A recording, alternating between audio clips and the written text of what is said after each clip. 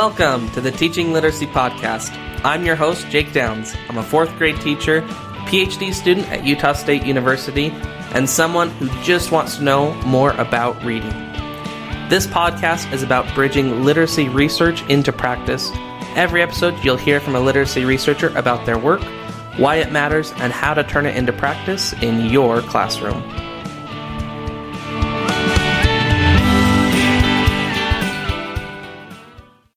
Welcome to episode 18 of the Teaching Literacy Podcast. It is great to have you here listening to this episode. The purpose of this podcast is to bridge literacy research into practice, and I am thrilled that so many of you are willing to take time out of your day, time out of your life, and if you're listening to this episode as it's released, time out of your summer to learn a bit about literacy research. So whether you are a new listener or one that's been around for a while now, thank you very much for joining us. I truly think you'll enjoy today's episode and that it will be able to help you support readers within your classroom. Read-alouds are a common practice in elementary classrooms, but do students benefit from this practice, and how can teachers become better at implementing read-alouds in their classroom? My guests today have researched these and similar questions for over a decade. Their names are Dr. Doris Baker and Dr. Lena Santoro. In this episode, we discuss a recent study they published in the journal Reading and Writing about a read-aloud intervention they completed with first graders. Dr. Baker is an associate professor at the University of Texas at Austin, and Dr. Santoro is a research associate and curriculum developer with the Center on Teaching and Learning at the University of Oregon. We have a great discussion about previous read-aloud research, the elements of a good read-aloud, what a structural layered approach is, and what it could look like with a read-aloud. And of course, we end with ideas for how you can use read-aloud in your classroom. In the show notes, there are several resources you can check out to learn more about the read-aloud work of Dr. Baker and Dr. Santoro, so make sure to take a look at those. This is a great discussion with lots of takeaways for your classroom. After the conversation, make sure to stick around for my 2 cents. Enjoy the show.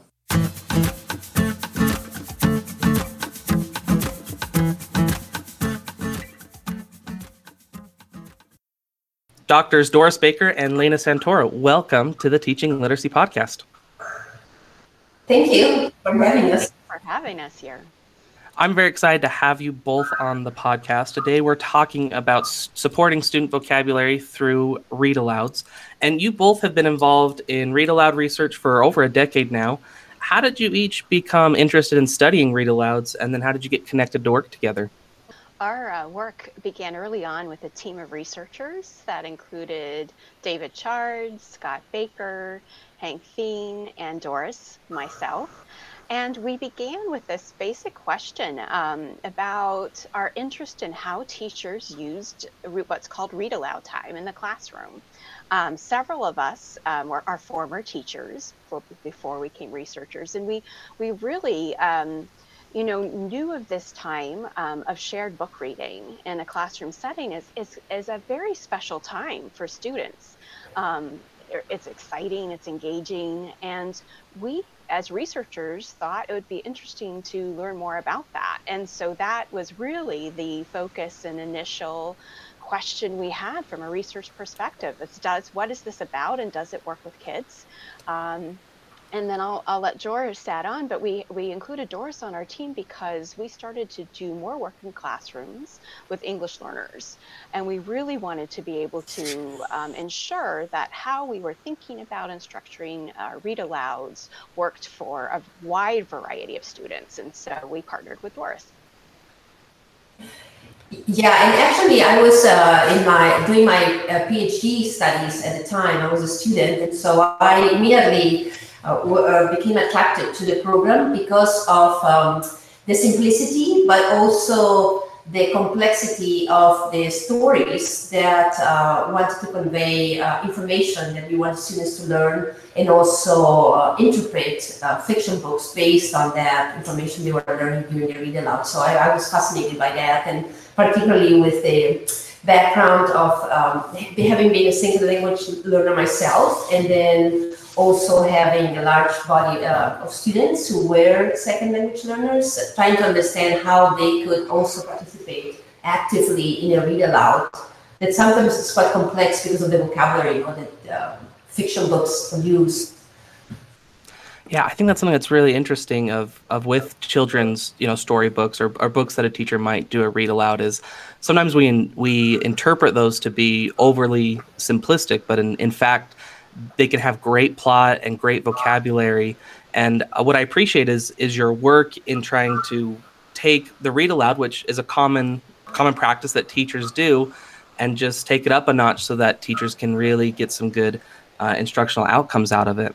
You noted before the episode that the materials that we're going to be talking about are actually available online. Would one of you like to describe where they're available and then why they would be there in the first place? Why you made that effort to make it accessible for teachers? Yeah, absolutely. Thanks so much for asking us about that. We feel strongly about our work to not only do the research, but to translate it into practice and make sure that the materials we use in our studies, specifically if we have good outcomes, we want them to be the materials to be available to teachers and art, and parents too. Now that we are talking these days about providing instruction from home and in a distance learning environment, that's really important for both parents and teachers to have access to what was used in the study. So we essentially took what we used in the study that we'll talk about today, packaged them into a set of materials, a kit, and have provided them online for teachers to either download themselves and to obtain a PDF copy of the lessons, or they can purchase a printed version. And to find those resources and read aloud materials, teachers can go to the University of Oregon and look under the DIBELS a website. And specifically, it's the marketplace and read aloud. So the hyperlink, the web link is a little bit lengthy, but I think if you search the term University of Oregon, DIBELS, marketplace, read aloud, you'll get there.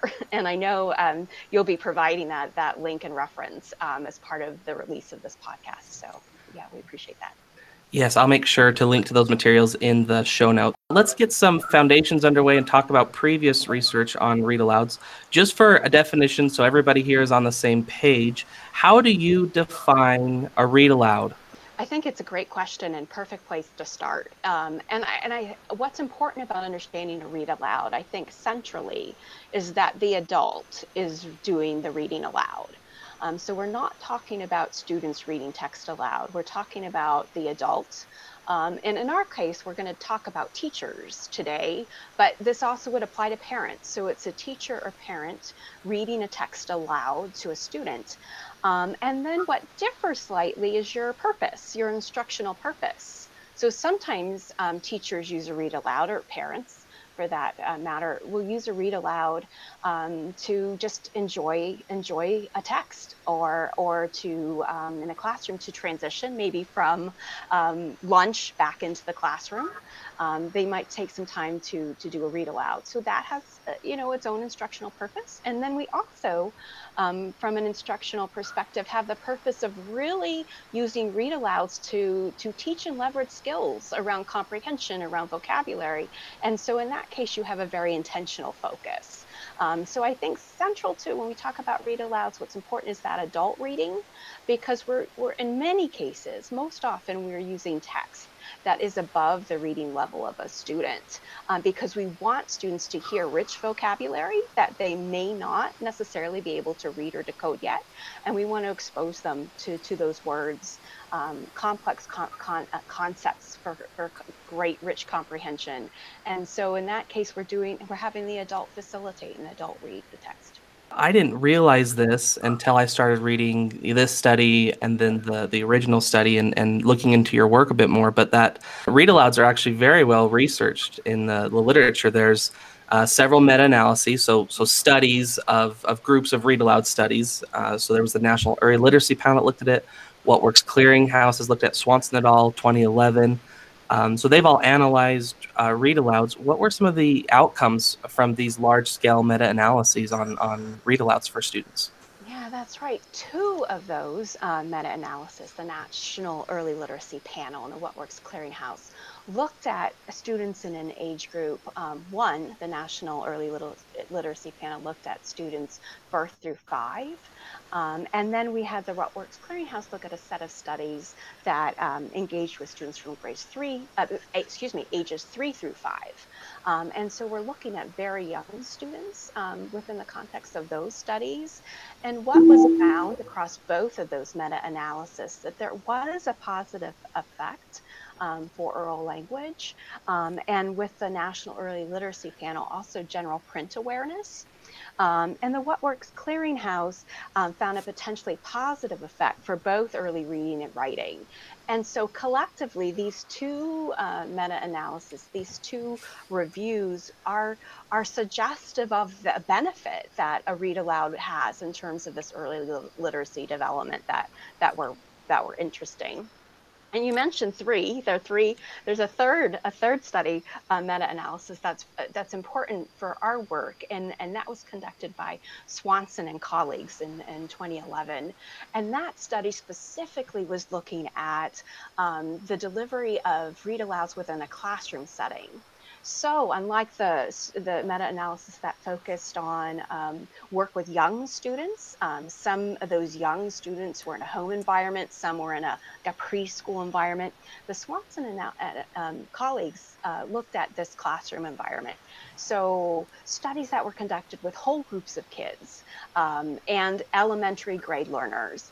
And what was interesting in terms of outcomes from Swanson and colleagues when they reviewed the studies, I think there were 29 total. So pretty, like as you were saying, a pretty significant amount to look at. They're finding a small effect on oral language. So we're seeing that oral language piece becoming important. That was seen with the early, the preschool grade studies. And we're also finding effects on print concepts, vocabulary, and comprehension. And so now we are truly seeing, in that work, some instructional benefit to the use of read alouds, where we do have some evidence of academic outcomes for kids. That foundation of oral language, especially in I mean, everyone needs that oral language foundation to read effectively, but that's something I have realized more as I've been doing my doc studies is oral language is such a big deal when it comes to building great readers. And so sometimes a teacher might think, well, the students aren't reading the text per se, I'm reading it, but you're able to still provide access to those concept, language, and sentence structures to be able to give them that foundation. Yeah, absolutely. And I think as we continue our discussion, that oral language piece is something to pay attention to. So what other studies exist on read alouds? I know you both have done previous research on it. Is there any other work that you feel you need to point out that wasn't necessarily included in the meta-analyses? Yeah, I think I would point out you could look at specific studies, but the work in 3 main areas. So there have been read aloud studies that are showing us that there's value to the use of a before, during, and after structure for reading aloud. And those studies showed that that there was benefit in terms of helping kids improve vocabulary and comprehension.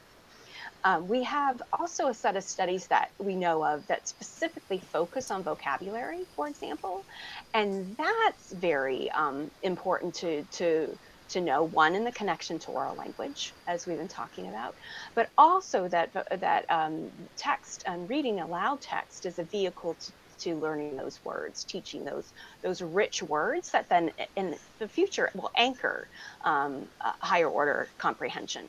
And so those studies were looking at different ways to teach vocabulary within the context of a read aloud. So for example, how you might teach a word before you read a text, or embed it during and then review after. And then finally, we have a set of studies that looked at engagement. And so what are the best practices around how you keep kids, and from our perspective, a whole classroom of kids, engaged in read aloud time when an adult or a teacher is reading to students. And so those studies are pointing out the importance, again, of that before, during, after piece, but also the use of question asking and answering, and really driving a discussion, using that read aloud text to drive a discussion, to build and construct comprehension. And so I think of that as really an engagement piece. So that's the cluster of studies that sort of informed our work. And then we can shift into something I think is really important to add to that. And that is the value of integrating strategies into read aloud instruction. And so not only did we draw on existing work around read alouds, but from an instructional perspective, we looked to the National Reading Panel, for example, to help inform us on what is best practice around strategy instruction for comprehension. We wanted to apply those things in the read aloud. So that would be things like summarizing a text, asking questions, having kids work collaboratively within the context of a read aloud. Those are examples. And then finally, from the strategy side, we really used Michael Coyne's work. He's at the University of Connecticut and colleagues. They've done a lot of work on instructional design and the importance of the explicitness in instruction. And we followed their principles to create instruction that really, we weren't having kids guess at what we were doing. We were really teaching it. We were really having teachers model and work with kids and present things in a very explicit, systematic manner. So I think when you ask me about what the read aloud research says, I think there's those two pieces. There's the one on what the studies are saying, and then there's that other part that we looked at related to strategies and high quality instruction.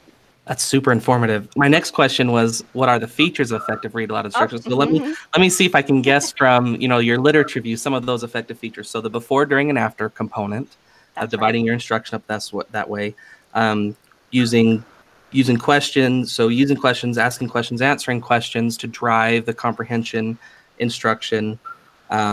Engagement, making sure that the instruction is engaging to the students and that you can maximize your outcomes there.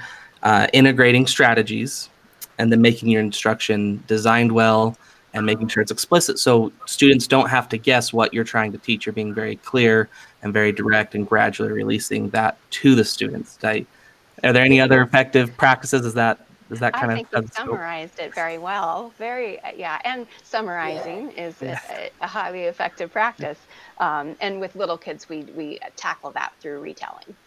I would say, also suggest that asking WH questions, so really making sure that the questions teachers ask are not just yes, no, but they really require students to express and expand their answers, and that way builds also their language proficiency. So yes, Dr. Baker, I'm so glad you brought that up about the types of questions that teachers ask is major. I mean, that's something we can't pass over.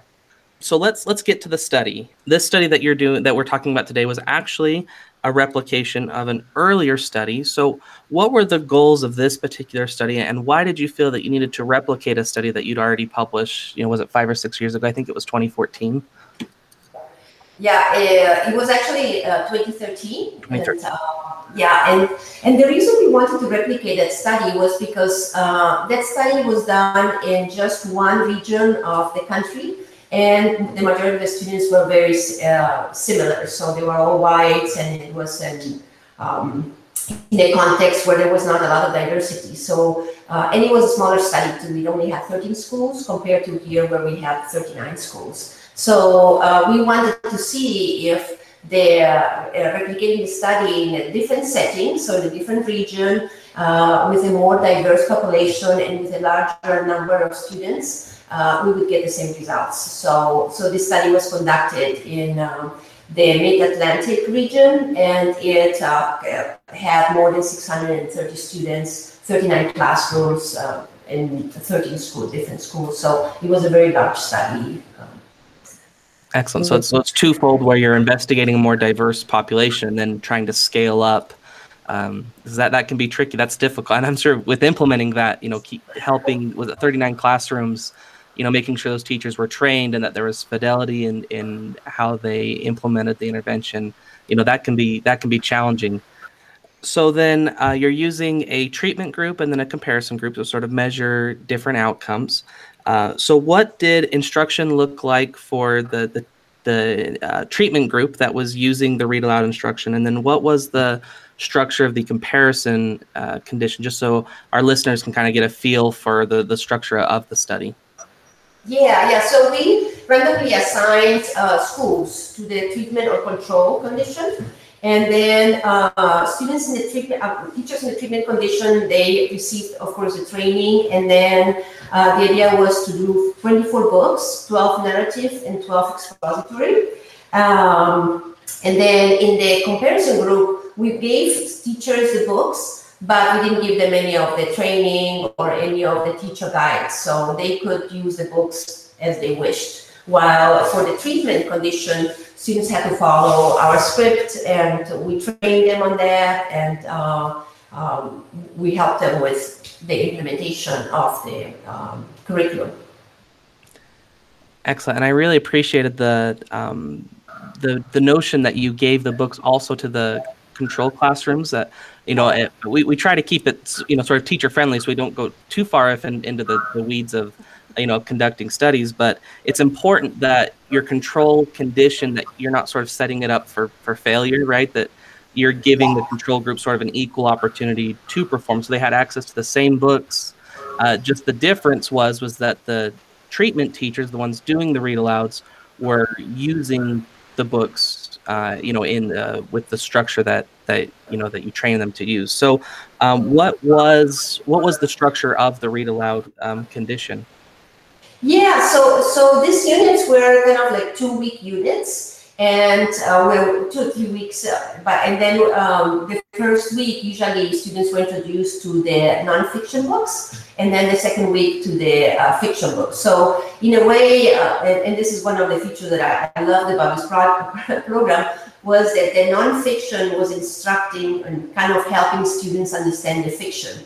Because as you can imagine, sometimes fiction books are fun and are the first books that teachers choose to give young children, or to read to young children. But many times, particularly if you're an English learner or maybe low language, it's hard to understand where the fun of the book, or where kind of like what the gist of the book is, or what the ending was and why it was like that. And so.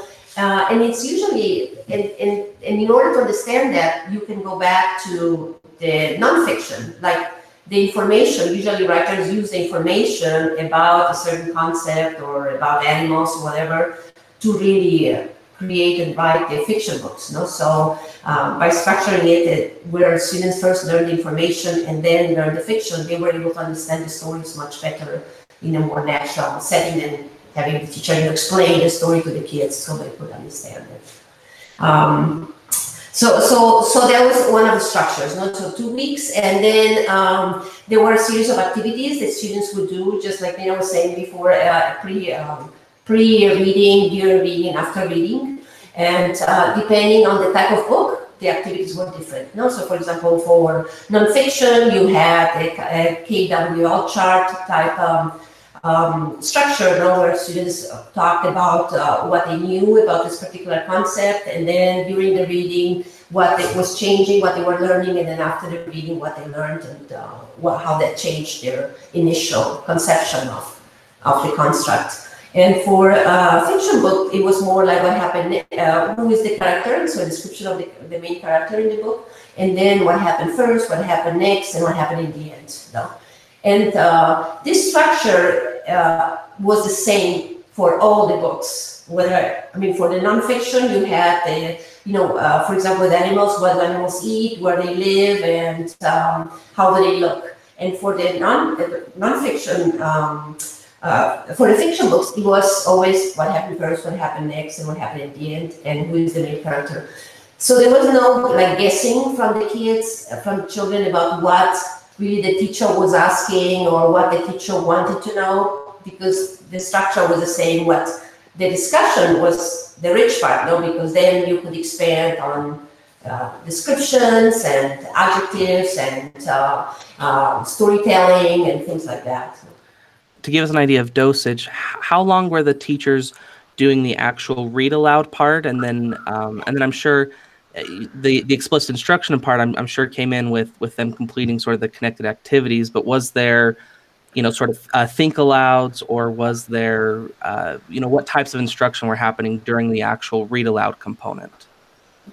Yeah, the instruction, we asked the teachers to provide the read aloud for about 30 minutes. And then every day the activity was exactly the same. There was like a pre-reading, and it could be, for example, even a review from what they had read before to kind of get them started. Then there was the during reading activity with specific guided questions. And then there was the after reading where students would engage and do a drawing of, for example, an animal, or write sentences about what happened next, whatever first, or draw what they thought happened in the story. So this was the structure for every single session.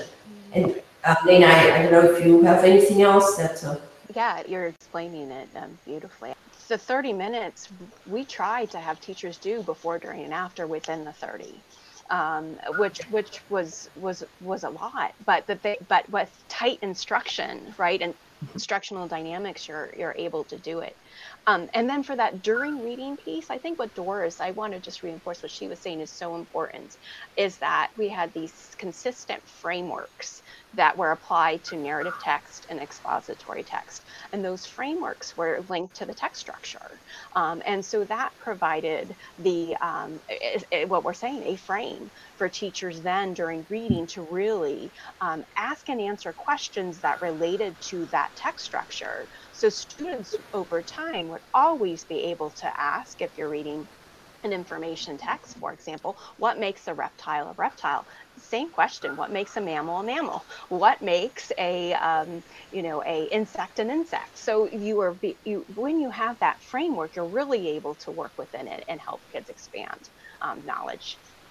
It sounds like it's almost a Swiss Army knife approach, of where you're including lots of research supported practices, where we know that teaching text structures, that's something that there's been a couple meta-analyses in the last year showing that teaching text structure improves comprehension outcomes, where you're providing strategy instruction during it. You're using the nonfiction text to sort of help drive the background knowledge and comprehension for the fiction text. All of those sort of feed in together. If a teacher could latch onto that and have that consistent structure, that it's something that it's over time gets fairly consistent for the teacher, so they're not having to reinvent the wheel every day, but then sort of maximizes these instructional outcomes for the students. I love how you said that. I think it is, strategically layered instruction, and what captures it for us is routines. Basically, you begin to learn these set of routines you implement before, a set of routines during, a set of routines after. And it really is building those instructional routines over time. And then we saw with our teachers, they certainly develop fluency with those routines and in their instructional implementation. Yeah, and I want to add that it also helps students so much, because then students don't have to guess what the teacher is trying to convey or trying to find out, but they know exactly. So there is not a kind of explanation time. Sometimes, when a teacher comes up with a new question, you spend a lot of time trying to explain the question, and sometimes not every student understands it or hears it, and so it becomes like a lot of students start feeling a bit lost about what they have to do, and what they do is they turn to their friend and try to copy what they're doing, but not really understanding. And then with this relatively simple structure, everybody knew what they had to do, and what they had to focus on was more on their own learning. And so we noticed, and of course this is just kind of anecdotally, but much less kind of like children relying on their friends or on their buddies to know what's going on. And it was more like, they knew exactly what was going on. So then everyone can focus on the content. No one's worried about the directions, or, everyone can focus on the content, teacher and students. You chose to audio record some of the lessons that teachers delivered. Why did you do that, and what information did that give you? Oh yeah, I forgot to mention that. For this particular study, what we did was we asked teachers in the control condition as well as in the treatment condition to teach a specific book for 2 weeks. I mean, 2 books for 2 weeks, so that we could then really analyze the delivery of the instruction in the control and in the treatment group with the same content. So that way there was not like, oh, because this book is easier to read or to engage children, you would get better results than with another book that perhaps a control teacher would have chosen. So the content, when we analyzed the data, was the same. And then the reason we wanted to record teachers was because we wanted to look a little bit deeper into the quality of the instruction. We wanted to see how quality, in addition to fidelity of implementation, whether that made a difference or not in outcomes for children. That's super interesting. So what, so the teachers are using the same text, they're teaching the same text. What difference did you find between those audio recordings of the teachers that just have been given the text and said, here's, teach them however you want, versus the ones where they were using your structured, read aloud intervention? What were the differences? Yeah.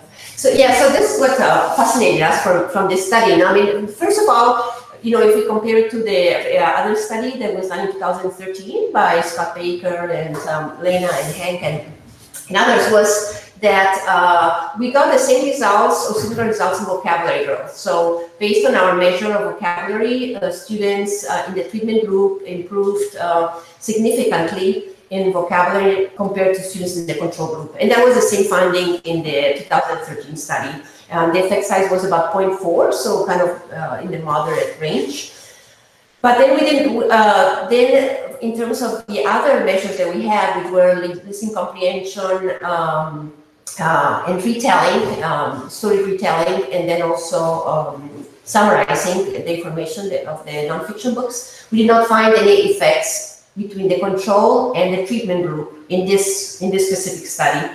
And so we decided, well, let's look deeper into the recordings that we have and see what else we can find. And so based on what recommended features of explicit instruction are, and from what Lena was mentioning before, Coyne et al. And others that have, Lisa Dolbeck and McCowan, that have looked into quality of instruction or recommended features of instruction, we started analyzing that data from those recordings, and we found that there was an interaction between treatment and recommended features of instruction or quality of instruction. So, in other words, teachers who implemented the program better, teachers in the treatment group implemented the program better, got better results, or their students got better results on outcomes on all the measures, on listening comprehension, on retell, on summarizing and vocabulary, compared to teachers who implemented the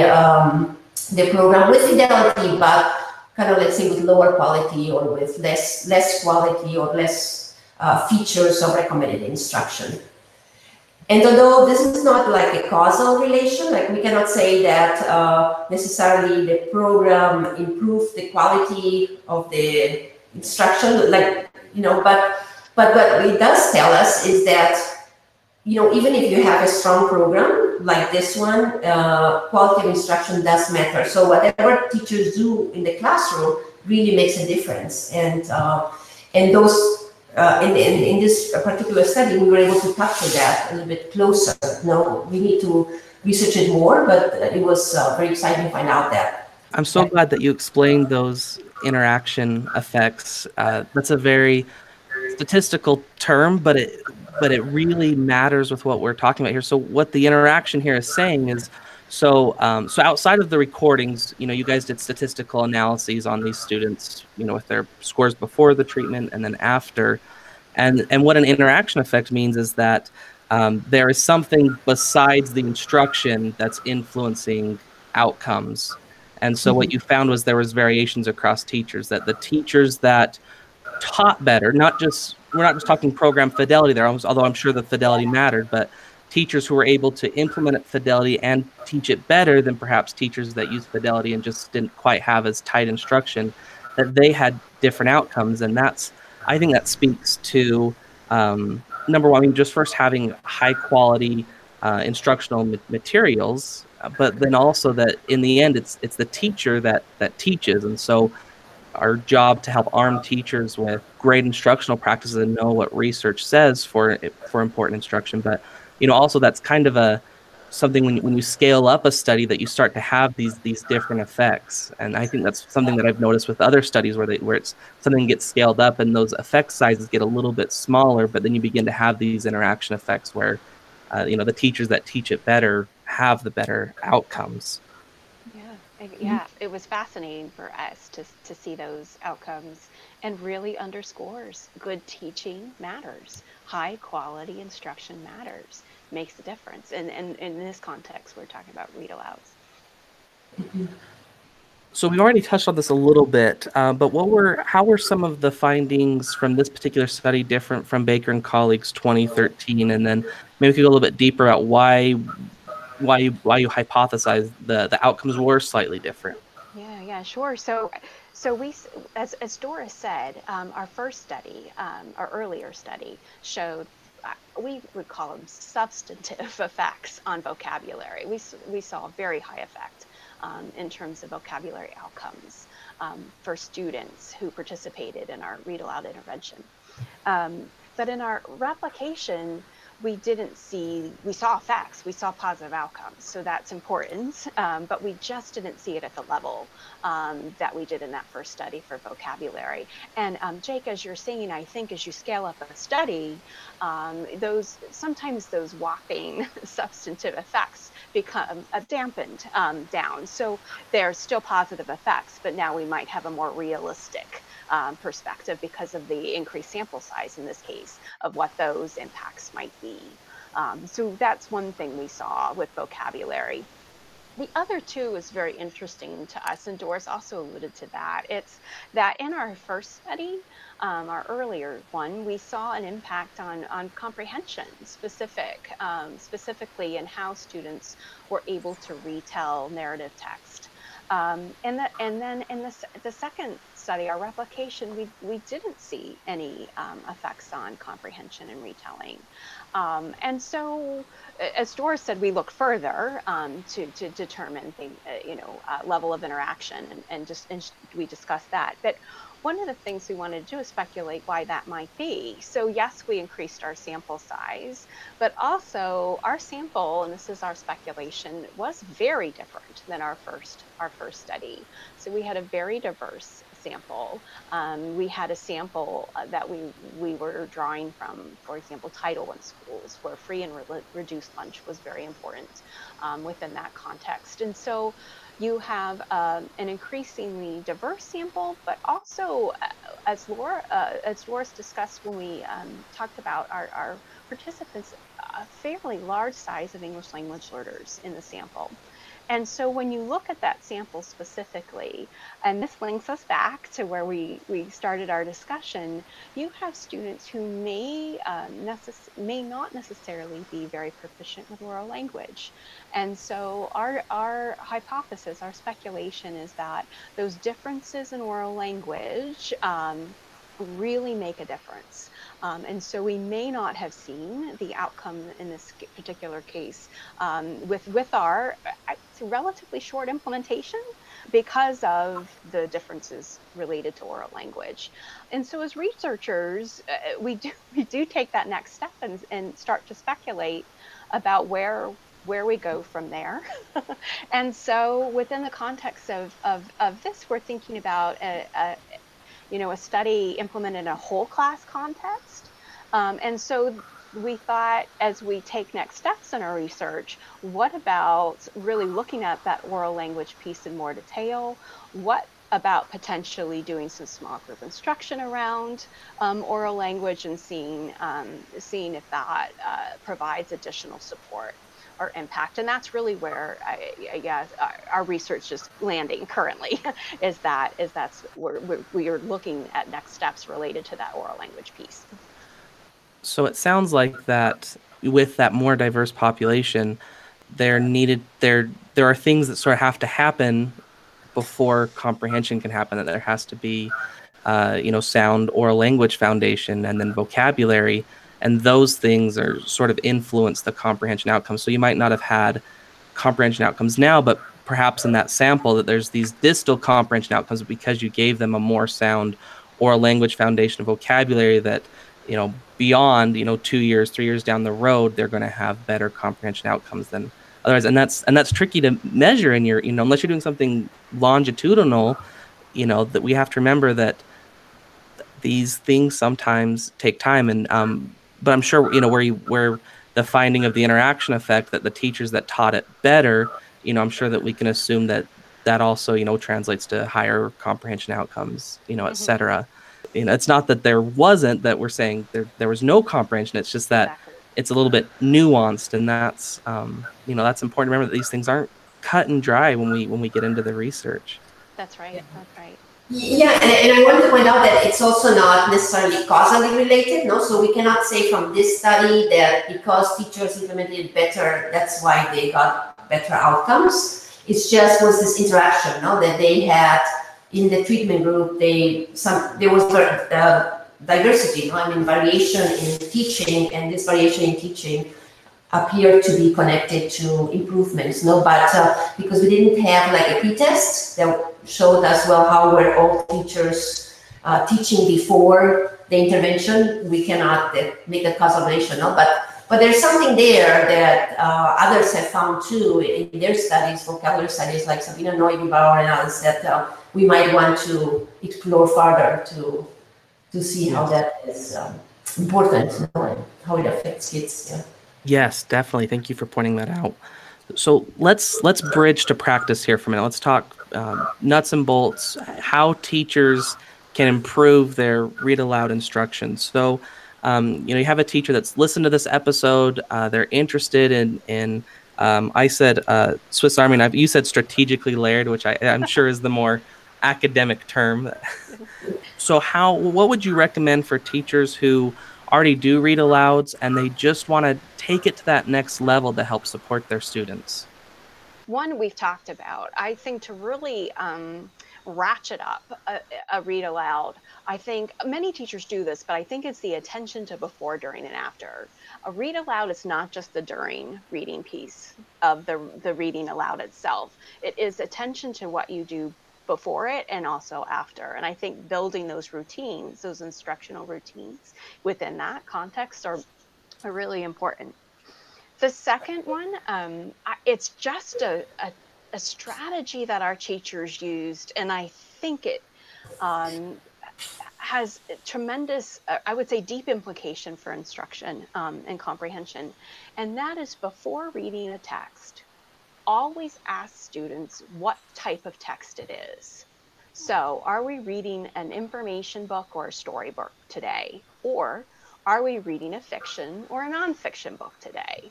Because making that decision up front always dictates your entire comprehension process. So if I don't decide or just have that frame that I'm going to be listening to a storybook, I have nothing to anchor my comprehension on. But if I decide it's a story, and I know it's going to be a story, I now have a story grammar to follow. And so I now know I'm listening for a main character. I need to find out what's going to happen first in the story. So that decision up front all the time is a really big tip. And it's such an easy thing to do. So you could, listen to this podcast and out the door apply. That just ask up front all the time as routine, what are you reading, information or storybook or fiction or nonfiction? And then my third is, I think we found that there was really an important effectiveness for what you do after reading. And I think it's in our nature to shut the book and move on to the next thing. But to pause there and really center your conversation around two main things. One is vocabulary. We really want teachers to emphasize key vocabulary, and as you end that read aloud, a reference back to one or two key words is important. And then the second is take the time to practice retelling. So take the time to practice retelling, which is essentially the summarization, but retelling for little kids. And the retelling allows students to practice that oral language. It allows them to use the vocabulary words. It allows them to reconstruct the text based on meaning. So it's really a powerful piece. So my third tip is don't shut the book and move on, and take some time to do the after reading instruction. Yeah, I also would add that for classrooms that are very diverse, particularly starting readers or English learners, to try and maybe do a small group instruction of the book before the teacher teaches it in the whole group. Because that way, what we want is students who are also maybe who have low language or who are English learners, they can participate during the whole group activities. So sometimes we provide support to students, but after the lesson, after the whole group lesson, and so students are lost during that tier one or whole group lesson. They don't know what's going on. So if we can try and prepare them with their potential questions, with their vocabulary, they will be much more active during the instruction and during the whole group instruction. So that's, I think, is very important. And then the other one, just like following up from what Lena was saying, is like these structured questions. No, I really resonate to that in addition to what Lena was saying, what type of structure does this book have? Is it fiction or nonfiction? Then also, okay, if that's the case, then what kind of questions are we anticipating that we want to know from the books? And that, again, just helps not, the teacher doesn't have to do anything because the question will always be the same. And so what she can do is react to what students are saying, by adding vocabulary, by incorporating things that kids maybe have learned in previous classes or in another content area, and build their answers, to make them more rich and enhance. Excellent. So it sounds like we've got 5 awesome takeaways here. One is really focusing on that before, during, and after reading structure, and then making sure that students know what type of text, fiction, nonfiction, and then and I like that you mentioned that there's a story grammar that goes with that. That's students can know if it's a fiction text, there's going to be the beginning, the rising action, the climax, and the resolution. They can sort of latch onto that. And then I'm sure as you get better at that, especially with the informational texts, you can get into, is this cause and effect, chronological order, those sorts. And those might be a bit advanced, but at least that's something that start to build the foundation for that story grammar. And then after reading, focusing on vocabulary, what was some key, sort of just latchkey vocabulary words that help really open up the text, and then, retell or building a really accurate construction of what happened. And then from Dr. Baker, you mentioned small group front loading for English language learners or any other student that they might need just a little bit more before the read aloud in order to get the most out of it.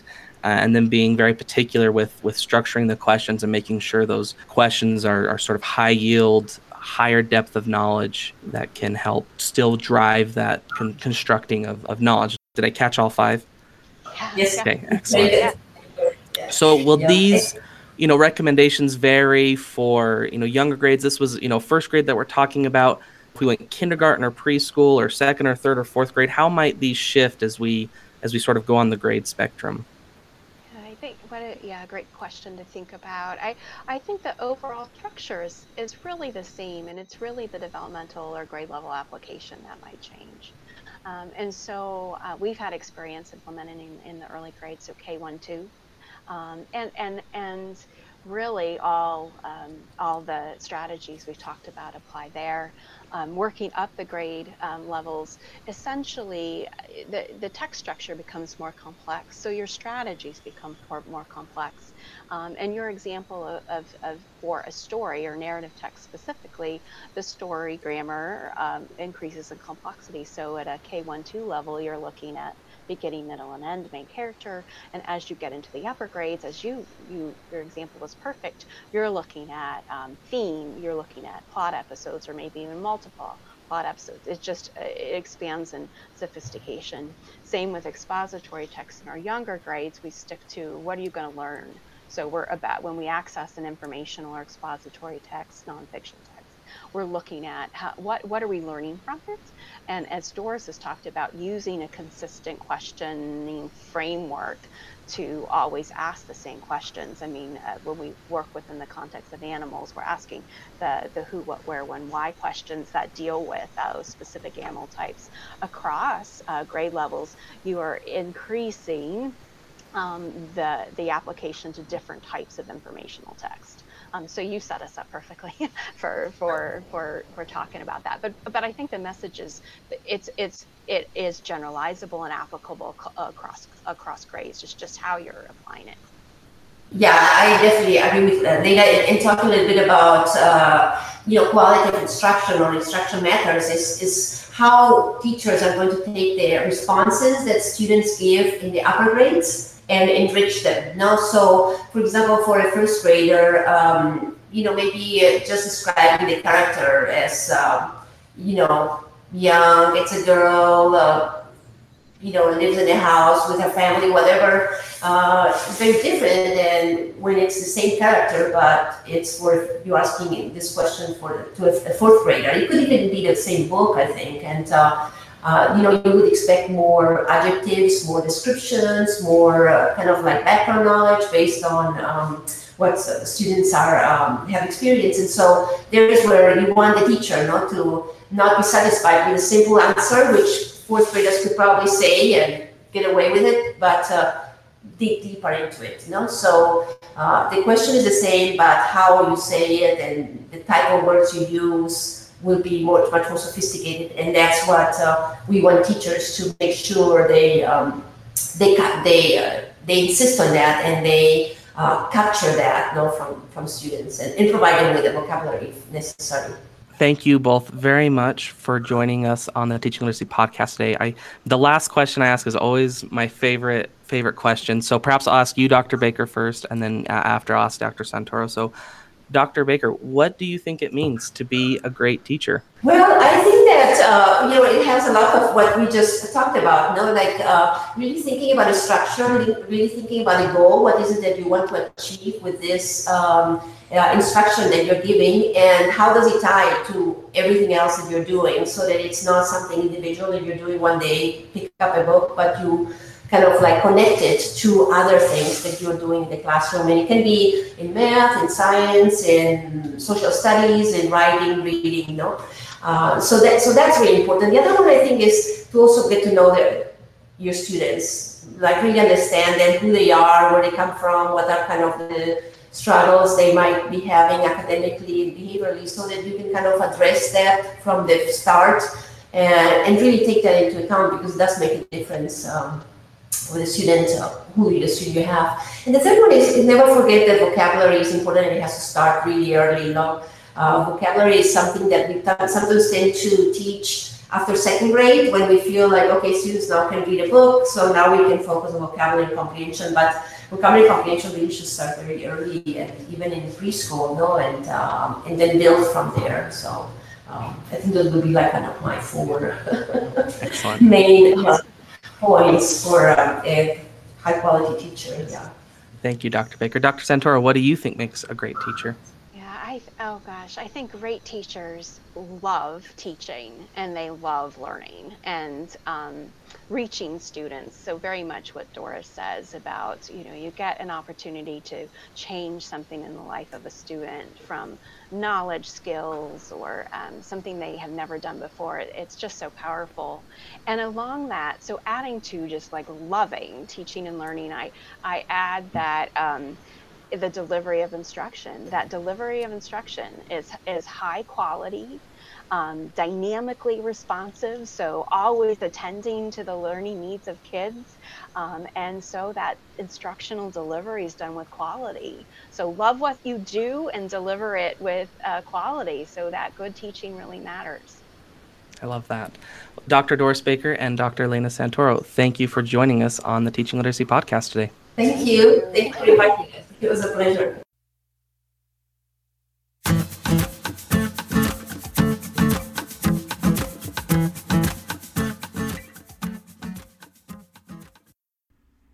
A great big thank you to Dr. Baker and Dr. Santoro for joining us on that discussion today.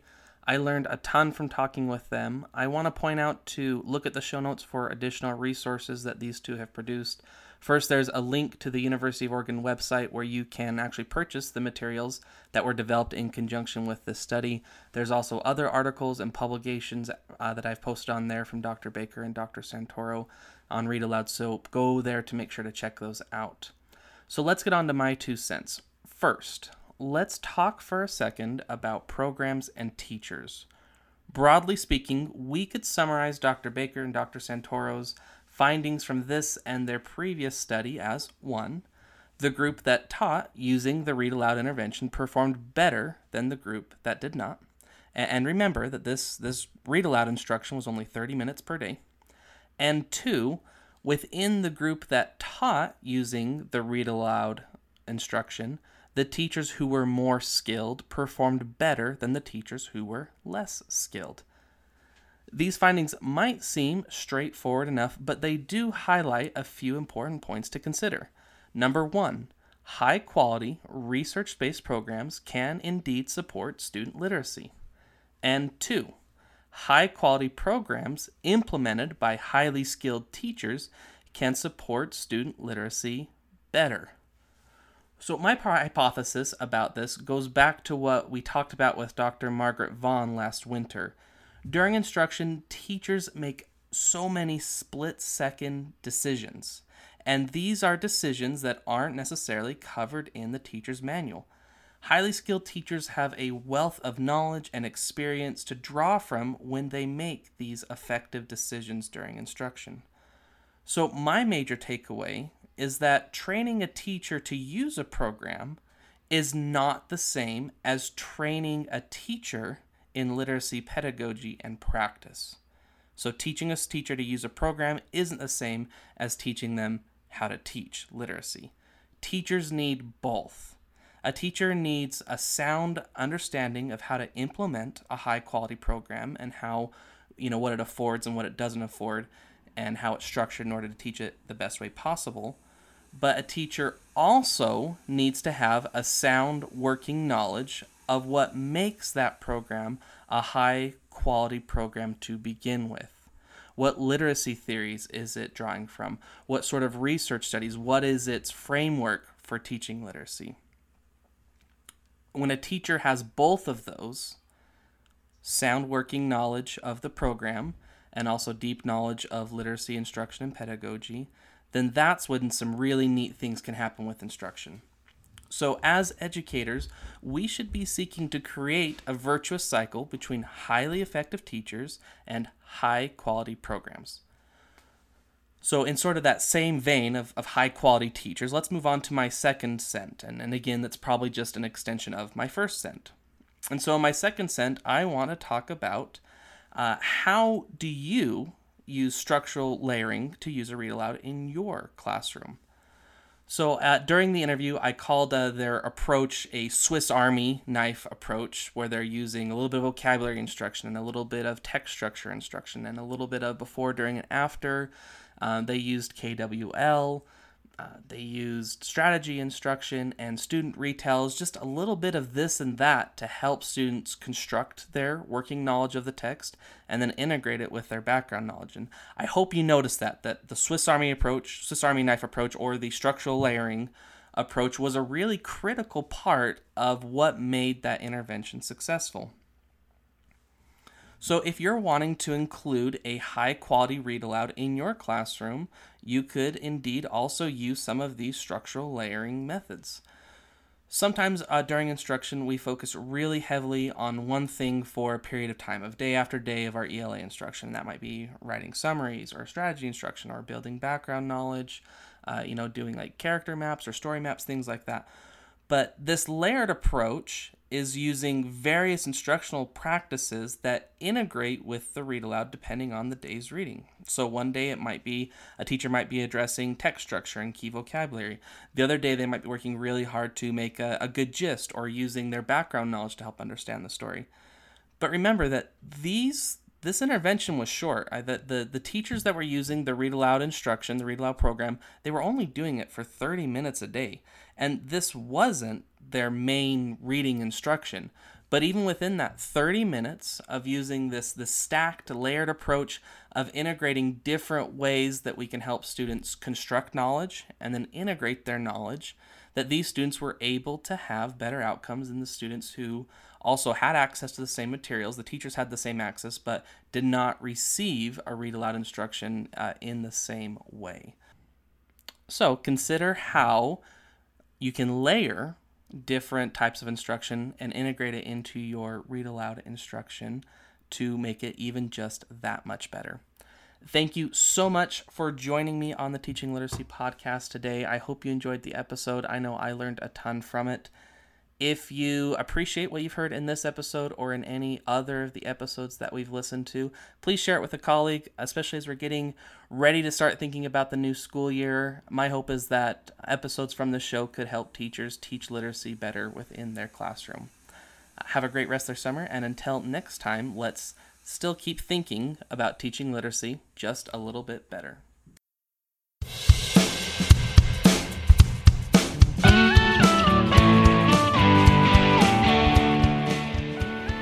Thanks for listening to our conversation today.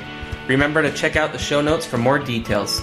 If you have feedback or a show idea, feel free to email me at teachingliteracypodcast@gmail.com. This is Jake with the Teaching Literacy Podcast, and until next time, let's go and teach literacy just a little bit better.